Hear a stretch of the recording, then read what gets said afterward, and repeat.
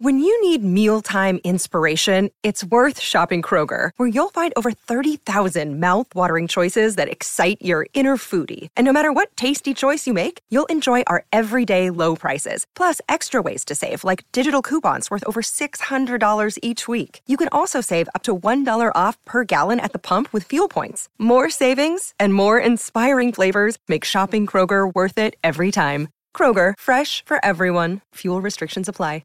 Another day is here, and you're ready for it. What to wear? Check. Breakfast, lunch, and dinner? Check. Planning for what's next and how to save for it? That's where Bank of America can help. For your financial to-dos, Bank of America has experts ready to help get you closer to your goals.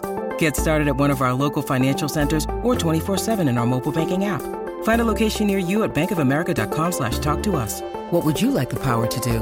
Mobile banking requires downloading the app and is only available for select devices. Message and data rates may apply. Bank of America N.A., member FDIC.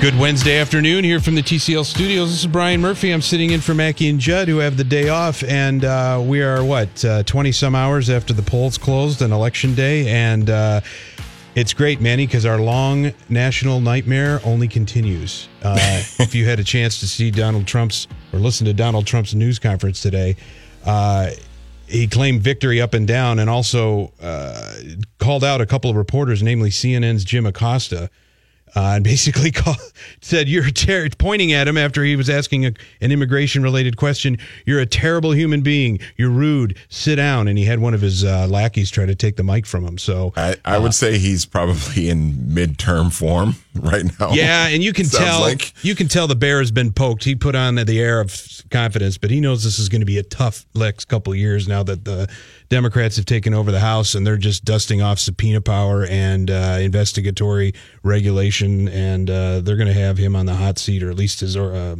administration on the hot seat for a while. Speaking of on the hot seat, Rick Spielman talked yesterday, his annual bye-week media availability, sitting in a conference room surrounded by all us ink-stained wretches and website folk. And, the first thing, of course, he comes in and he says, "Don't you guys all have anything better to do during the bye?" Snicker, snicker, snicker. And Rick, it's just so difficult to be held publicly accountable for the decisions you make. He's available about 4 times a year to the media, including this is the only time anybody would get a chance to talk to him during the regular season. He's usually available postseason, and then during the combine, in March, you might be able to get a look or two from him, but it's he called Kirk Cousins nothing short of phenomenal. And if I'm the guy that wrote the $84 million check of the Wilfs' money, I may be saying that as well. But I think there's some validity to that. Cousins, look, he's led them to 5 wins in the first 9 games, despite a battered offensive line, a running game that really was non-existent as Dalvin Cook was working back from a hamstring injury. Right. If I'm a Vikings fan, the Detroit game really, really calmed me down, because the run, Cook came back. He had that long run and didn't pop his hamstring. Obviously, he's got some acceleration, 22 miles an hour. Even though everybody was kind of had their collective breath holding as he was running those 70 down the yards. sideline. You could just see him pop up and grab the back of his leg, and there goes the season again. But, the running game kind of came alive, and the defense, boy, we all saw what happened there. 10 sacks, team record, and they had Matthew Stafford running for his life. I think if going into the bye, you got to feel pretty good. 5-3-1 is not exactly where we thought they would be at this point, and that tie is going to be a real pain come down the stretch for tie-breaking purposes and playoff seeding. But coming out with a road game at surprising Chicago, and then home Thanksgiving weekend to the Green Bay Packers, you could see where they might be able to. They might be able to catch Chicago and put even more distance between themselves and the rival Packers. I got to feel pretty good about how the club looks now that they've got a week off. Yeah, Murph, I'll be honest. I kind of figured at this point of the season, before the season started, that they would probably have a record about like this. I didn't think they'd have a tie, but I thought 5-4, 6-3, 6-3 is kind of what I was envisioning.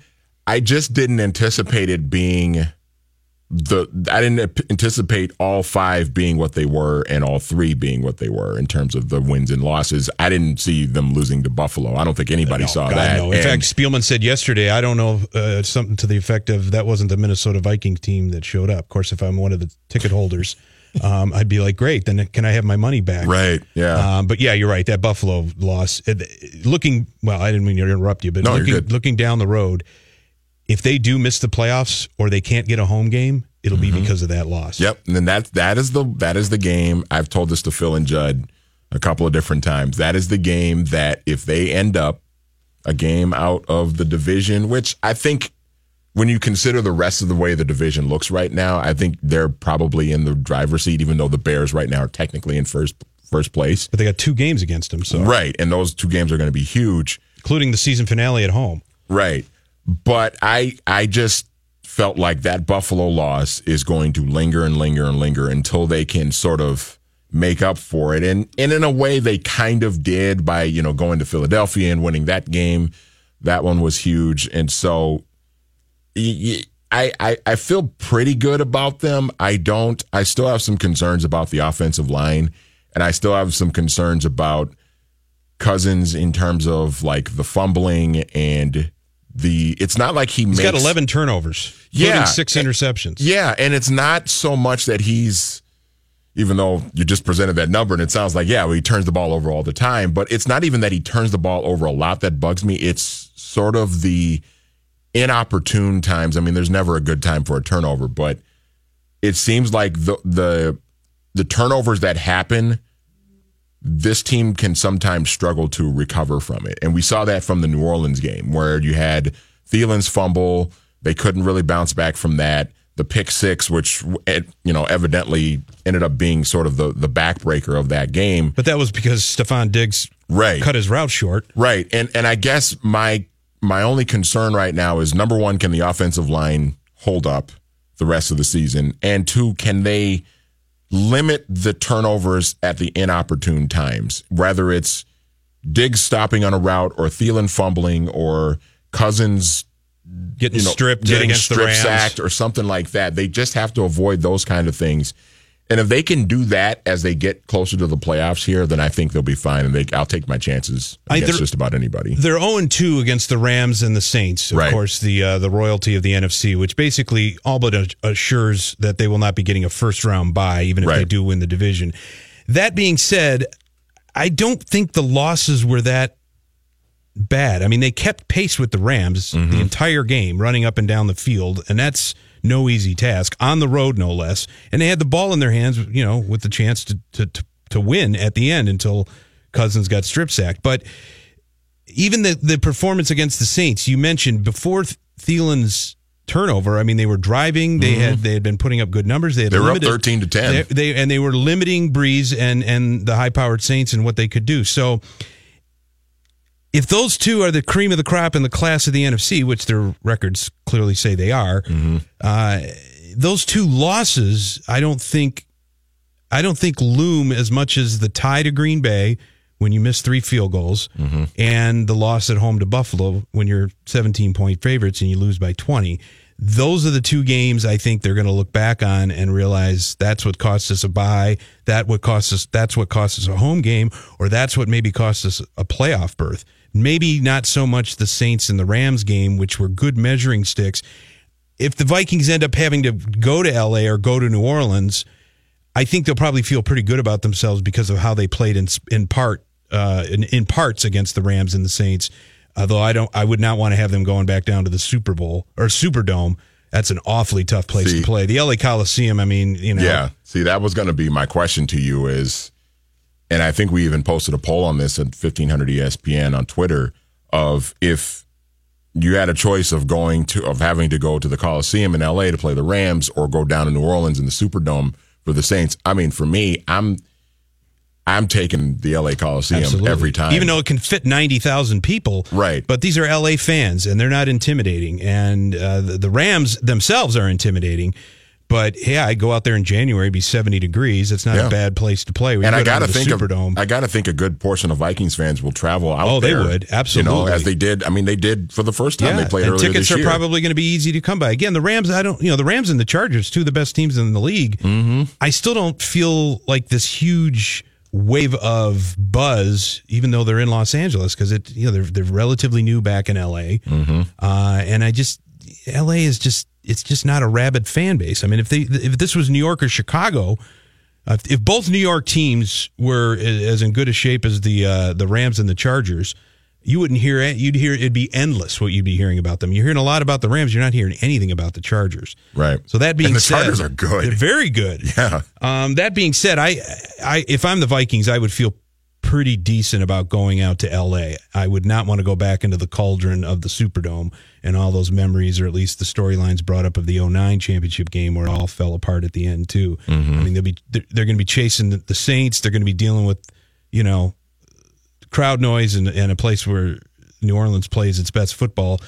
And they're going to have to be chasing away the ghosts of 2009 too. And heck, there's nobody on the roster anymore that was even on that team, but it lingers, and fans know that, and that's what the topic will be that whole week. So I do wonder if you get to the playoffs. The chances are you're probably going to have to go through both of those places anyway. If not the wild card round, divisional, you're going there. Yeah, you're probably going to have to go. If you're going to go to the Super Bowl, you're probably going to have to go through both of those places. I think it's just a matter of which one you want to go through first. Which goes for, well, if you beat LA, then you feel good about yourselves, and then you just brace for the Dome. Yeah, in the NFC Championship game. But I mean, yeah, that offense, the Saints, it is the way they move the football, and my guy Alvin Kamara, who I love because he's a former Tennessee Vol and all of that.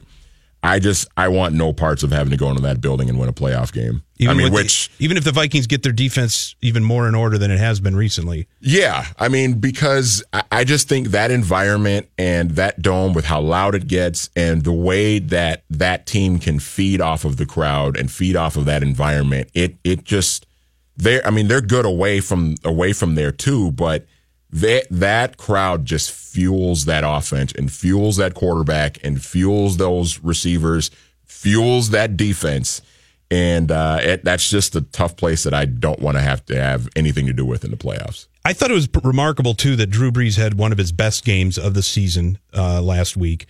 The same week that Aaron Rodgers and Tom Brady met. I don't know, you may have heard that they're pretty good, and they were meeting for the first time in 5 years. All the GOAT conversations, and whether or not, who would you take in a must-win game? Would you take Brady? Would you take Rodgers? Who's better and why? Mm-hmm. Drew Brees needs to be into that conversation too. I mean, he's won a title, and he's been to, he's been in New Orleans for 10 years, putting up numbers that rival those two greats. And I don't know if it's because he's smaller in stature, and he just hasn't. The Saints are sort of, they've been decent, but they haven't been a dominant club, or they haven't been as much in contention every year as, say, Green Bay and obviously New England. Why do you think he's not in that conversation? I don't know. It's really weird because he's been this good for this long, 13 years with the Saints now. He's never won an MVP, which is kind of hard to believe considering how good he's been. But when you're playing in an era of Brady and Rodgers and, even to a degree Manning before he started to sort of tail off, then you kind of get it. But it is pretty remarkable how good he's been. And I don't know why. Like, maybe it's because... And I guess you could kind of say this for Brady, too. Three's a crowd, too. You can't really have an argument about who's... If you want an argument of who's best, you need a head-to-head. A third person, you can't decide it among the three teams. Right. And I also think part of it, and you could maybe say this about Brady, too, is that I remember, and I thought this when Brees broke the record a couple of weeks ago against Washington, the all-time passing yards record. And I remember thinking, man, I used to watch this guy at Purdue. He was 5'10" and maybe 195, 200 pounds, and Joe Tiller's got him slinging the ball all over the place. He's, throwing for 400 yards against the Gophers every year and everything. But I never thought that guy would end up throwing for more yards than anybody else in league history. Well, think about it. Never crossed my mind. He gets drafted by San Diego, and apparently he's got a bum shoulder, and they completely give up on him. So the San Diego Chargers and their front office had no sense that this guy was going to be a Hall of Famer.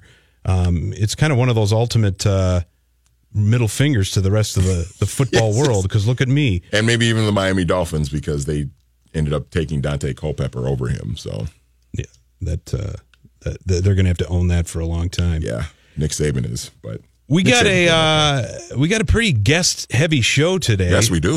We have Jace Frederick's going to come on at 3:30 to talk about the Wolves and the latest on the Jimmy Butler saga. By the way, Butler is playing tonight against the Lakers. He is going to play. It's been tweeted out by Chris Hine of the Star Tribune. Yes. This is part of the Butler package that Judd's been talking about, where, the games that Jimmy basically decides to play in. Yeah, I want to play. He wants to play the Lakers. Why couldn't he play the Clippers? You're still in L.A. Is that general soreness gone?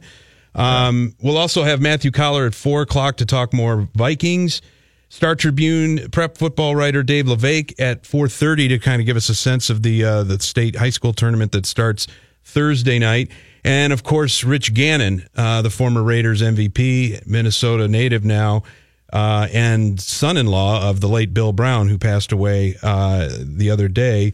He'll be on at 5:15 for his regular appearance. We'll get into a lot of NFL talk with that. And, of course, we'll wrap up with Patrick Royce at about 5:45. So hang in there with us, folks. Brian Murphy in for Mackey and Judd here on 1500 ESPN. Don't go anywhere. More Mackey and Judd coming up next. Oh, that's just what they'll be expecting us to do. On 1500 ESPN. Mackey and Judd now continue. Well, here we are again. Yes. On 1500 ESPN. All right, here's a quick check on your traffic. And right now, we don't really have a whole lot of anything going on in terms of crashes. We do have one near Forest Lake. That is 35 southbound, even before the split, near Lake Drive and Broadway, that exit up there. So be on the lookout for that. Otherwise, everything moving rather smoothly as we return to the TCL Broadcast Studios. Brian Murphy in for Mackey and Judd. Our discussion of who's the greatest of all-time quarterbacks, Tom Brady, Aaron Rodgers, and why isn't Drew Brees also in this conversation, has stirred up some interest. We have a caller. Paul, you wanted to query us on something regarding that? What's up, Paul? Brian, it's good to hear your voice. I started worrying about you. I haven't heard from you in a long time. And thanks, I appreciate that. I know you've been battling some things, so I'm glad to hear you. Thanks. Question.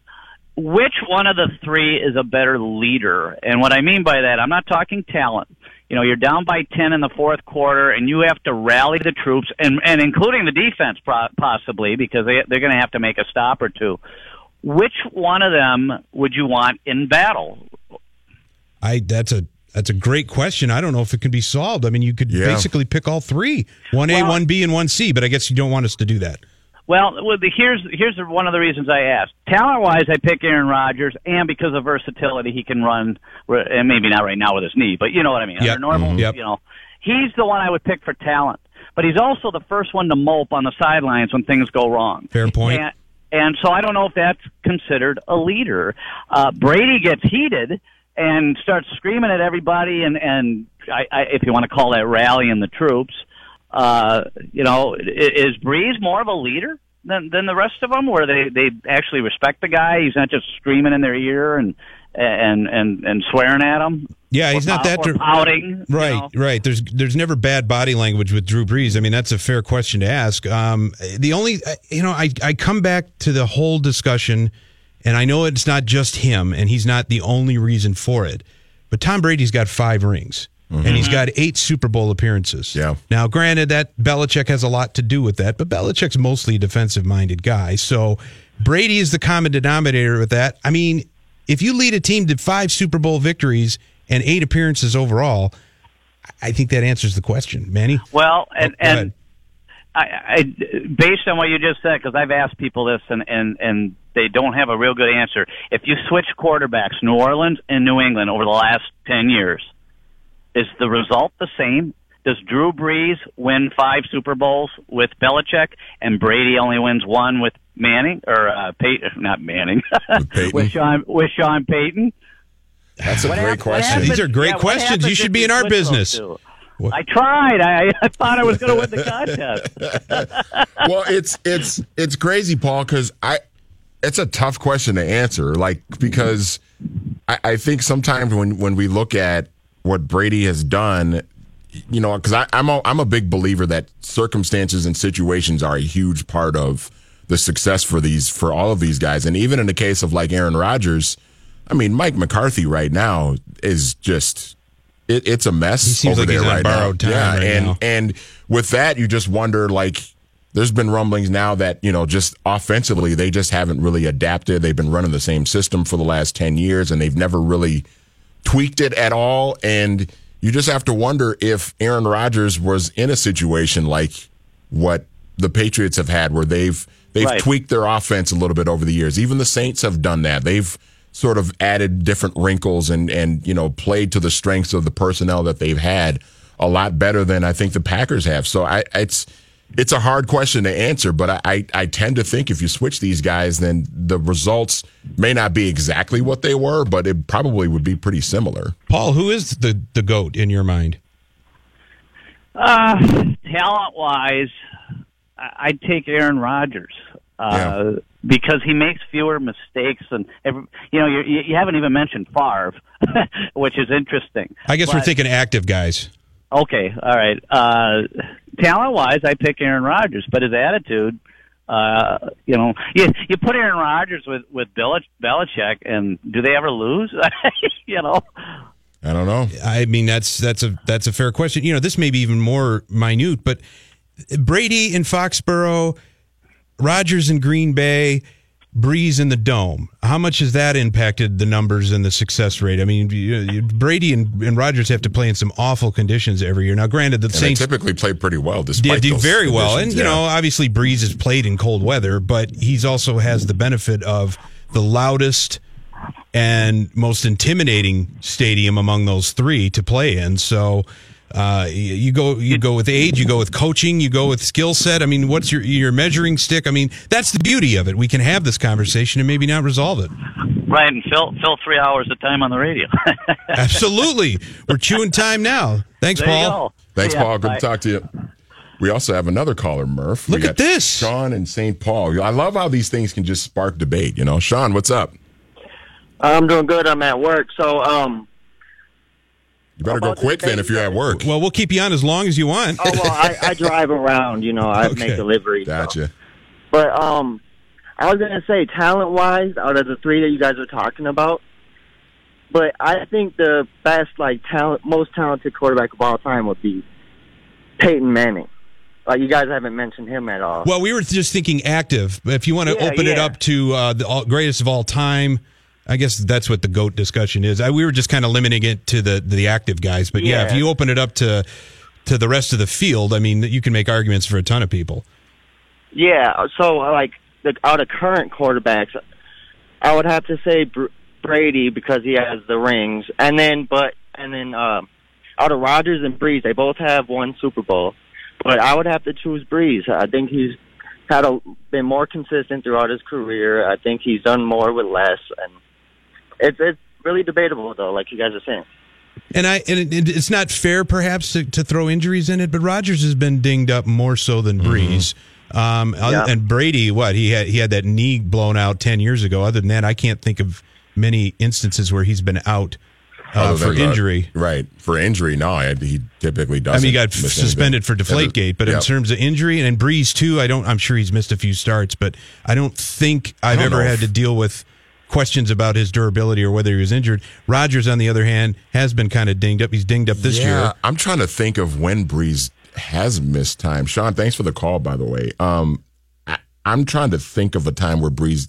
Well, the shoulder was wrecked in San Diego. Right. But I mean, just like with with the Saints, I don't know if has he missed a game with the Saints? I mean, I don't think he has. There's a way to look at it if you want to look it up. I mean, it's just one of those...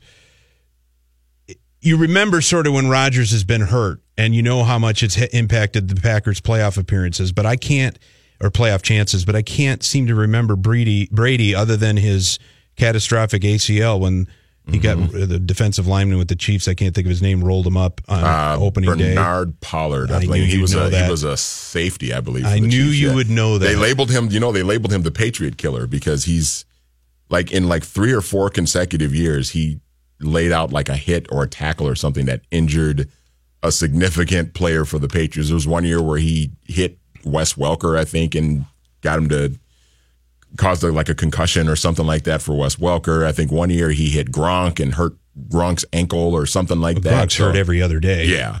But there was like a 3 or 4 years stretch where every year Bernard Pollard injured a Patriots player that like derailed their season. Sounds like Rodney Harrison a little bit. Yeah.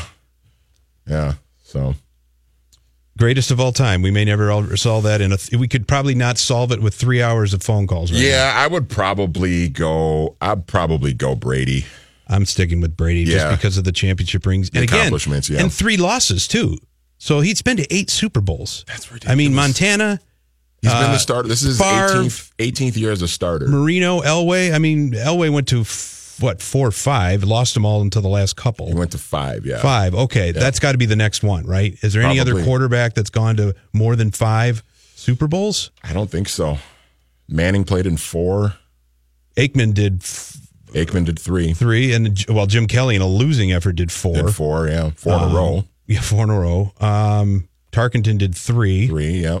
I mean, Bradshaw played in 4. 4 and won them all. Yep.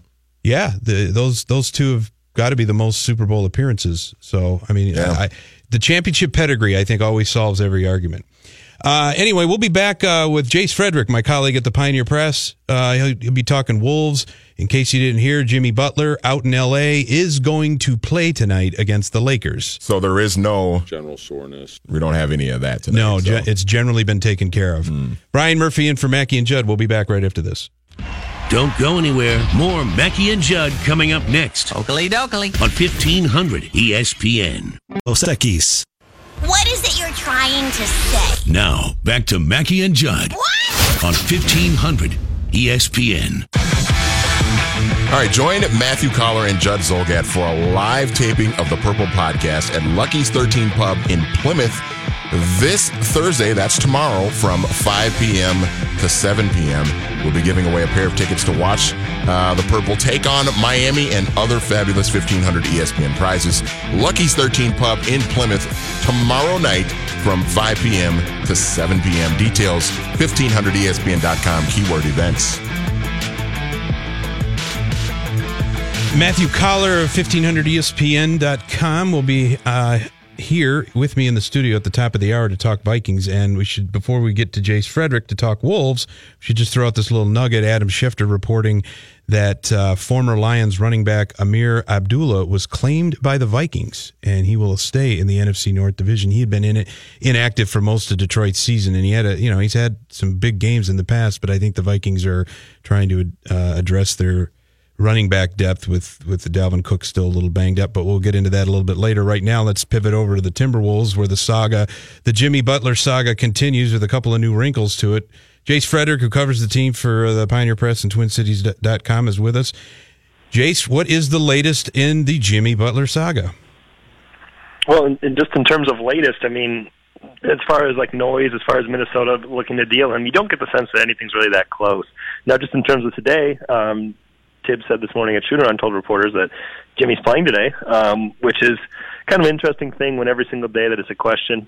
Jimmy gets asked almost after every game now, like, are you playing the next game? Tibbs gets asked the morning of each game, is Jimmy playing tonight? That level of kind of uncertainty, and when that's kind of one of the big storylines heading into each game day, is probably not ideal for a team. I will say in Jimmy's defense, there was only the one time, the game against Utah, where he didn't play, where it wasn't a part of a back-to-back. So that was really, I guess, one of the more puzzling decisions for him to set. You see guys, especially the top players, who are coming off injuries. Now, Jimmy's not so much coming off an injury versus just kind of skipping training camp, but guys coming off of injuries sit out one part of the back-to-back, especially early in the season.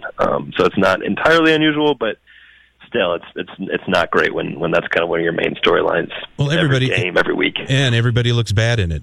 You know, Tom Thibodeau looks bad. Butler certainly looks bad. Glenn Taylor looks bad. And maybe even, I hate to be tough on him, but Tyus Jones may even look a little bad because of what happened yesterday, calling Jimmy selfless. I got the sound right here. Okay, go for it. Your boy Jimmy Butler loaned you the plane to get here to see your brother. What can you say about Jimmy's gesture? That's my guy. Very selfless. And he was actually supposed to be here. Something came up, but he told me to go anyways. And so, yeah, nice of him.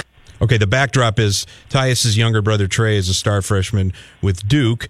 And Jimmy Butler, while during the Timberwolves off day out in Los Angeles between the Clippers and the Lakers game, decided to charter a jet for him to go watch his younger brother play. I think it was in Indianapolis, right? Is that where the Duke-Kentucky game was? Mm-hmm. All right, so what are we to make sort of that? I mean, Tyus isn't going to throw the guy under the bus, especially after he chartered a plane for him, but to call Jimmy Butler selfless right now, is this Butler being really shrewd, trying to maybe move the meter on the public opinion?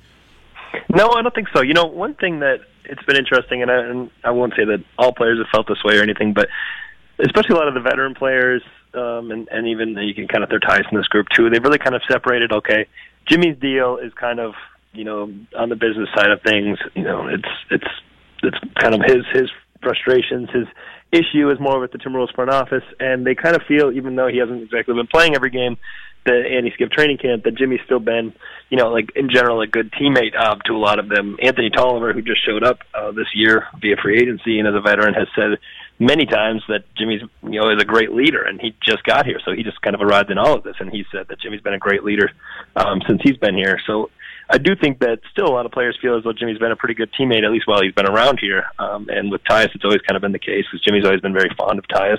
He's also been fond of Tyus' younger brother, Trey. Seems to like the way that he plays as well. But I think a lot of players have kind of separated, okay, what Jimmy's doing is kind of, it's kind of a business decision type thing, and his issues are with the front office, but when he's around us, he's still, they've still kind of enjoyed playing with him and being around him, and I guess the teammate that he's been to them specifically. So I just think that, and it is a nice gesture to kind of give someone, basically charter them, your teammate, a plane so he can go watch his little brother, and you don't even end up going, and you still do it. It is a nice gesture. I don't think we should look too much into the context of that as him kind of trying to do it as a PR move. I don't really think that was the case. I mean, Jimmy is the same guy who last March, when he was out with the legitimate knee injury, and Trey Jones was playing in the state championship game at Target Center, Jimmy was there on the sidelines watching. So I think this is still the kind of thing that Jimmy does either way. But yeah, it does. I can see how it looks like a PR move, but I don't really think it is. And I think a lot of teammates still don't really have a problem with Jimmy, and kind of have separated the whole business thing versus kind of the teammate and the guy he is in the locker room.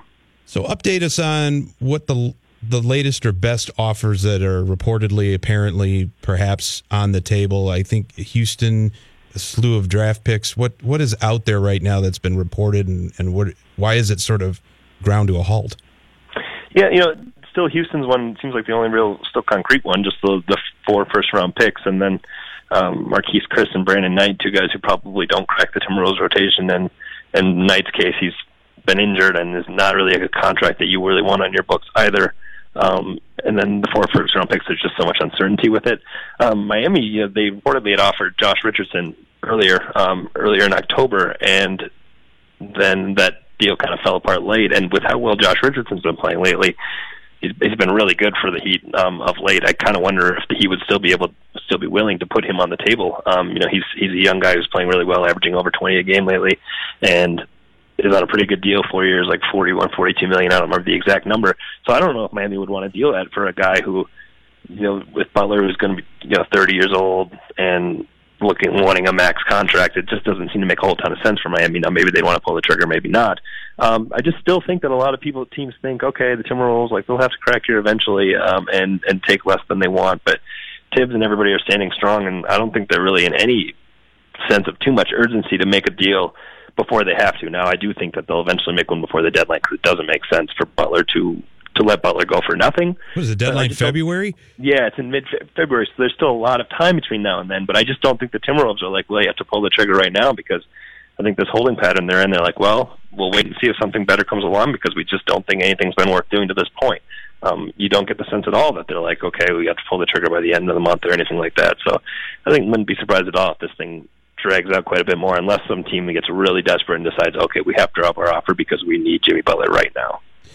Jace Frederick covers the Timberwolves for the Pioneer Press and TwinCities.com. The Wolves continue their West Coast trip against the Lakers tonight in Los Angeles. They're winless so far on the road this season, 0-6. A couple other stats worth noting. They have the second worst defense in the league, allowing a little bit over 114 points a game. Removing the Butler saga and kind of segregating that a bit, what do you think the club's identity is right now, and why is it struggling to rebound, defend, and all of that? Well, it's been struggling to defend and everything for the better part of 15 years, and just it's just kind of like the Timberwolves don't have an identity, and that's kind of been their identity. You look at just what they do offensively, and you look at a game like last game against the Clippers, where Karl-Anthony Towns seems to have a distinct advantage on the inside. They get on the ball early in the first half. He has success with it. It doesn't continue into the second half, and then by the fourth quarter, they're kind of struggling offensively to be taking a lot of bad shots. Andrew Wiggins is still taking those ill-advised mid-range shots that he can't hit. Butler is, it's still been relatively solid, but he wasn't that impressive early on in the Clippers game. But when he hasn't played 3 of the games already this year, that's a problem because they're not nearly as good when he's on the court. When he's not on the court, even Derrick Rose, who's had bright spots throughout the year, his availability since that 50-point game has been off and on as he's dealt with an ankle injury. So just like their lineup has been so inconsistent as to who's in it at any given point, and there's still the depth isn't that great where when you're pulling guys from the bench into the starting lineup, then the guys behind the bench who are coming in, they're just not good enough to kind of make up for those absences and their deficiencies. They still can't defend the 3 very well. Their rotations still aren't that good defensively. They have a lot of holes, and there are a lot of holes that I think have been there for a couple of years, and Jimmy Butler was able to kind of hide a lot of them last year, but they're kind of rearing their heads all over again. It's kind of part of the problem where you look and you say how much have the Timberwolves progressed from year to year, and I still think you can say early to this year for especially some of their younger players, not enough, not nearly are they improving enough. It's kind of all getting overshadowed and pointed at this Jimmy Butler thing, like, okay, well, here's the problem. But I kind of think the Jimmy Butler situation right now isn't asking problems that just exist within their personnel and their team as a whole. I just don't think they're good enough. And I think that's for multiple different reasons, probably some coaching, probably some personnel, the way the roster's put together. But I don't really see themselves getting out of this hole, which I think is probably all the more reason that eventually you want to trade Butler and almost do even kind of a soft reset and see exactly where you can get the personnel to help improve this team and get it back on the right track. Because certainly right now it just seems to be a little bit off the rails in multiple different ways. Jace, how do they get Andrew Wiggins back on track? I mean, Dane and I on the podcast earlier this week, on Raised by Wolves earlier this week, talked about the idea of maybe, and I don't think Tibbs would ever go for this, but the idea of maybe moving Andrew to a 6th-man role and just allow him to just be a scorer off the bench, to where that's just more of a thing he can focus on, and he doesn't have to deal with Jimmy Butler needing touches and needing to dribble the ball and try and create plays, and Jeff Teague needing the ball in his hands, and Towns needing touches and everything. If he can maybe play on the second unit to where he can be sort of the focal point of the offense, then maybe that might help him. But right now, it's just like he's just sort of out there on an island by himself, and he just doesn't know what to do, and you just wonder about the focus and the drive to do what he needs to do to get better. It's just a really, really prickly situation for him. Well, the problem with Andrew is, is his jump shot that great? No, he's hitting the 3 at a better percentage early this year, but that's been the case for like the last 3 years. For some reason, he shoots the ball well early in the year, and then that really falls off, and that's only been from 3. He's not shooting that mid-range jumper well at all. I tweeted about it today, but he's hitting 25% of his mid-range jump shots, which with the volume he takes is not good. But then, you talk about being on that second unit and kind of being the primary scorer, and right now you kind of wonder, is he equipped to even do that? Because he's not shooting the ball well. It's like, well, it'd be nice to see him attack the rim, but his ball handling is not very good. So it's hard for him to get to the rim with ease. He kind of has to be more like a slasher, a cutter, but you need other people to kind of set you up in those types of situations. So I almost even wonder right now if he's equipped enough to be that primary scorer even on a second unit and have a ton of success with that. I really think with Andrew, if he's ever going to get back on track, I think it's got to be doing other things. I really think it has to be, getting into the passing lanes defensively, getting on the fast break, getting easy points that way, affecting the game in different ways. Grab a rebound, please. Crash the offensive glass. Get yourself some easy buckets that way. But those are the things that have been his major deficiencies for years now. So I think if that's the way that he needs to get back on track, which I think it is, then I think he's in trouble because he hasn't done that in so many years. So how can he just flip the switch back on and do those types of things? But you just look at it like skill-wise, it looks like there's so much talent there, but then you see like if you can't shoot that well and you can't from the outside and you can't ball handle well enough to be able to get yourself to the spots where you need to get to, then how are you going to be a phenomenal scorer consistently? And I don't know the answer to that for him right now. All right, Jace, thanks for coming on. I appreciate it per usual. Appreciate it, guys. Thanks, Jace. All right, it's 3:45 right here on 1500 ESPN. We'll be back and talk about the college basketball debut of one of the most hyped prospects ever, and will you be able to root for Duke because of that? Brian Murphy in for Mackey and Judd on 1500 ESPN. Don't go anywhere. More Mackey and Judd coming up next. Gentlemen, to the medicine cabinet. On 1500 ESPN. Live from the TCL broadcast studios, Mackey and Judd are back. Okay, then. On 1500 ESPN. All right, let's take a look at your traffic here in the TCL broadcast studios. 94 westbound. We've got some debris on the roadway, so be on the lookout for that. That's in Brooklyn Center, between Brooklyn Boulevard and Zane Avenue. So if you're in that area, be on the lookout for a little debris on the roadway. Otherwise, everything moving smoothly around the metro. Zion Williamson for three. And there's Williamson with another rebound, and now he's bringing it up the floor. Bounce pass to Jones for the layup. Very efficient. Rebounding, handling the ball, and finishing again. Man, oh man. I know we've said it before. This kid's got 1.8 million followers on Instagram, largely because of dunks. It's a disservice to his talent to call him a dunker. No, he's a player. He's unbelievable. Yeah, the much-awaited debut of Zion Williamson for the Duke Blue Devils. As the announcers were mentioning about his super YouTube performances or Instagram performances for dunking, the guy's a well-rounded player. And he's a man among children. I mean, he's 6'7", 285 pounds. If he were in the NBA right now, he'd be the second heaviest player behind Boban Marjanovic. Do you know Marjanovic? Yeah. Yep.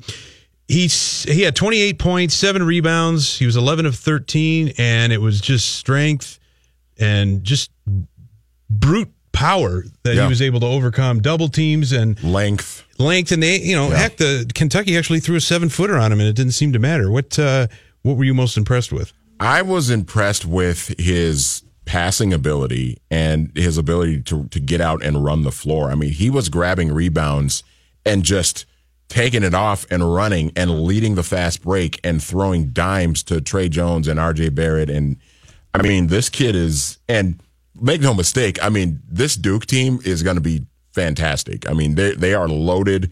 Yeah, they're young. Yeah, I mean, they've got all these kids that are probably going to be one and done. Yeah, you're right. That's the thing now. But this kid will be. Oh yeah, for sure, and Barrett will be too, and even Tyus's brother probably will be too. But they are loaded, and it's going to be hard to match. Like Kentucky, Murph was, now we'll find out how good they actually are. But Kentucky was a preseason number 2. Yep. This wasn't like some, lower group of 5 school or non-power conference school that they whipped up on last night. They by 34 points. 34 points. The preseason number 2 team in the country, Kentucky. So I mean, this team is loaded, and Williamson. The only thing that Williamson probably needs right now, or that he maybe doesn't do quite as well, is he probably has to develop a little bit more of a consistent jumper. But he's a capable shooter. I mean, he had a 3-pointer last night, so. I mean, this kid is... he can finish the break. Yes. He can pass just like a point guard. He can put the ball on the deck and break you off the dribble. I mean, he is serious business, man. This team is going to be fun to watch. He can dunk from the free throw line. It's pretty solid. It should be noted, too, that we mentioned Trey Jones, Tyrus's younger brother. He also had a decent night. He dished out 7 assists, 31 minutes. I wanted to ask, because of how fantastic it is to watch Williamson, is it possible to watch him and admire him and still root against Duke? I don't know. I don't hate Duke the way I did. Oh, so you're the one guy. Well, I mean, I don't. It's kind of, and maybe this kind of started with when Tyus was there and they beat Wisconsin, which being kind of a Gopher homer and rooting against Wisconsin, it was kind of fun to see the Badgers lose that title game, but. I don't know. I haven't really despised Duke in a really long time. Since Christian Laettner, or maybe even after? Probably a little while after that. Probably the Shane Battier, that sort of group back in the early 2000s, late 90s, early 2000s. That was probably the last time where I looked at Duke and was like, I can't stand them type of thing. But other than that, I mean, I've been okay with them, and maybe it's just because I don't know, there's just so many other dominant, college basketball, there's a fair amount of parity around the game now because teams are just not sticking together. We got so many of these one and dones now that teams are not, that Florida team with Joakim Noah and Al Horford and Corey Brewer, that was the last real championship caliber team that stuck together for multiple years and won multiple championships. We're just not seeing that anymore. I mean, this Duke team that is, as it's constructed now, is completely different than the team even last year. So, I mean, it's hard for me to really look at Duke and be like, oh, I can't stand them because it's they're a completely different team every single year now. We should pivot over to the Gophers and mention the fact that they won their season opener at Williams Arena over Omaha fairly easily, 104-76. Shot just under 50% from the 3-point line. Did you watch much of the game, or did you just kind of click back and forth between the game is the game in Indianapolis and then this one, or did you really tune in? I didn't get a chance to see much of it at all. I will say that I think this is a big year for Richard Pitino. Oh yeah, I think he needs to do something this year. There should be a flame that's being turned up pretty high under his seat. And I'm on board with him. I've been critical of him in certain seasons and everything, but overall I've been more pro Pitino than I have been anti Pitino. But they need to get something, especially after last year. And, last year they dealt with so many injuries and everything too. So you kind of give them a little bit of a pass, but he's got to get something done this year. They've got to, and they've got enough back to be in the mix and contend in this conference and get to the tournament and maybe win a game or two. They've got enough to do that. So they're going to need a good year, I think, to really to sort of push off some of that heat that might be on Richard right now. So is it safe to say, just based on what you saw last night, that it's Duke and everybody else in terms of the hierarchy? Kansas is going to be there. Yeah, Kansas is going to be in the mix. They beat Michigan State last night in the State Farm Classic. I don't know. We'll see. It's kind of, I think it's easy to sort of look at Duke and be like, oh my God, nobody's going to beat them. But you never know. I mean, there are other good teams around the country. I would just be very curious to see how. I'm wondering how good Kentucky is, because they got their butts whooped by Duke last night. They should respond. So I'm curious, and they've got some guys that have played. They got Reed Travis now, who former Minnesota kid, De La Salle kid, who went out to Stanford for a little bit and then transferred over to Kentucky. So they've got some talent, some veteran talent. I'm just curious as to how. Are they still a top 5 team after what we saw last night? I'd be very curious to see that. Coach Mike Krzyzewski, I don't know, it's about 35 years right now. Mm-hmm. He's still, he's not going anywhere, but I'm curious where you think he will fall ultimately. How will history judge Mike Krzyzewski? Oh, it's hard to not put him up there. Yeah. I mean, Royce can't stand him. But I know a lot of people can't. But the results are what they are. It's the same as Belichick. I mean, you can't argue with the results, and he's been doing it for almost 40 years now there. So early 80s, yep. And he's adapted to the, because he was the guy that got all the, he had all the guys that stayed there for 4 years forever, and now he's doing the one and done thing just like Calipari is, and just like a bunch of other schools are doing now. So he's adjusted to the way the game is the way the game has sort of transformed over the years, and he's at the top of the mountain even right now with this team he has. Well, the Final Four has been in Minneapolis twice. 1991 at the Metrodome, 2001 at the Metrodome. Duke won it both times. Yep. The U.S. Bank Stadium will be hosting its first Final Four this April. I have a pretty good feeling we're going to see Duke and Mike Krzyzewski. We might see them there. Yeah, you think? So. Yeah, I don't know. It's going to be a fun season, though. Is it? Yeah, I was going to say, do you think there'll be a little bit more interest nationally beyond the Gophers in town, simply because the Final Four is coming back for the first time in 18 years, and do you get a sense that there's a little bit of buzz? The Super Bowl seemed to have a long build up to it, but the Final Four is only 5 months away. Yeah, it should be fun. I think a lot of people are going to be anticipating it, and it'll be a little different because you're going to have. So the fan bases of 4 teams in town for that weekend, and then you're going to have you're going to have so many media members and college basketball fans in general that might not have a horse in the race, that are going to be around too. It's going to be fun. It'll be exciting. Well, I'm looking forward to it. I promise nothing about the weather, but it should be a little warmer than the 0 degree week early we had Super April, Bowl 52. We might have 25 degrees early April. Yeah, I mean, April 14th, we got 20 inches of snow this past year. So I mean, that would only. I missed that though because I was on a cruise. I was on a boat. You are so lucky. Yeah. And if it happens again when the national media is here and all people from around the country, it's just going to solidify the myth that we live in the Arctic Circle. I try to tell people that all the time. It's not that bad, but then something happens where you get 20 inches of snow on April 14th, and people can't stop talking about the great Halloween blizzard of 1991. Right. So it just kind of dispels the notion that we're just like everyone else. Coming up at 4 o'clock, Matthew Collar will be in here in studio to talk about the Vikings. Rick Spielman, the general manager, yesterday had his annual sit down with the beat writers. We'll talk to Matthew about that. This is Brian Murphy in for Mackey and Judd.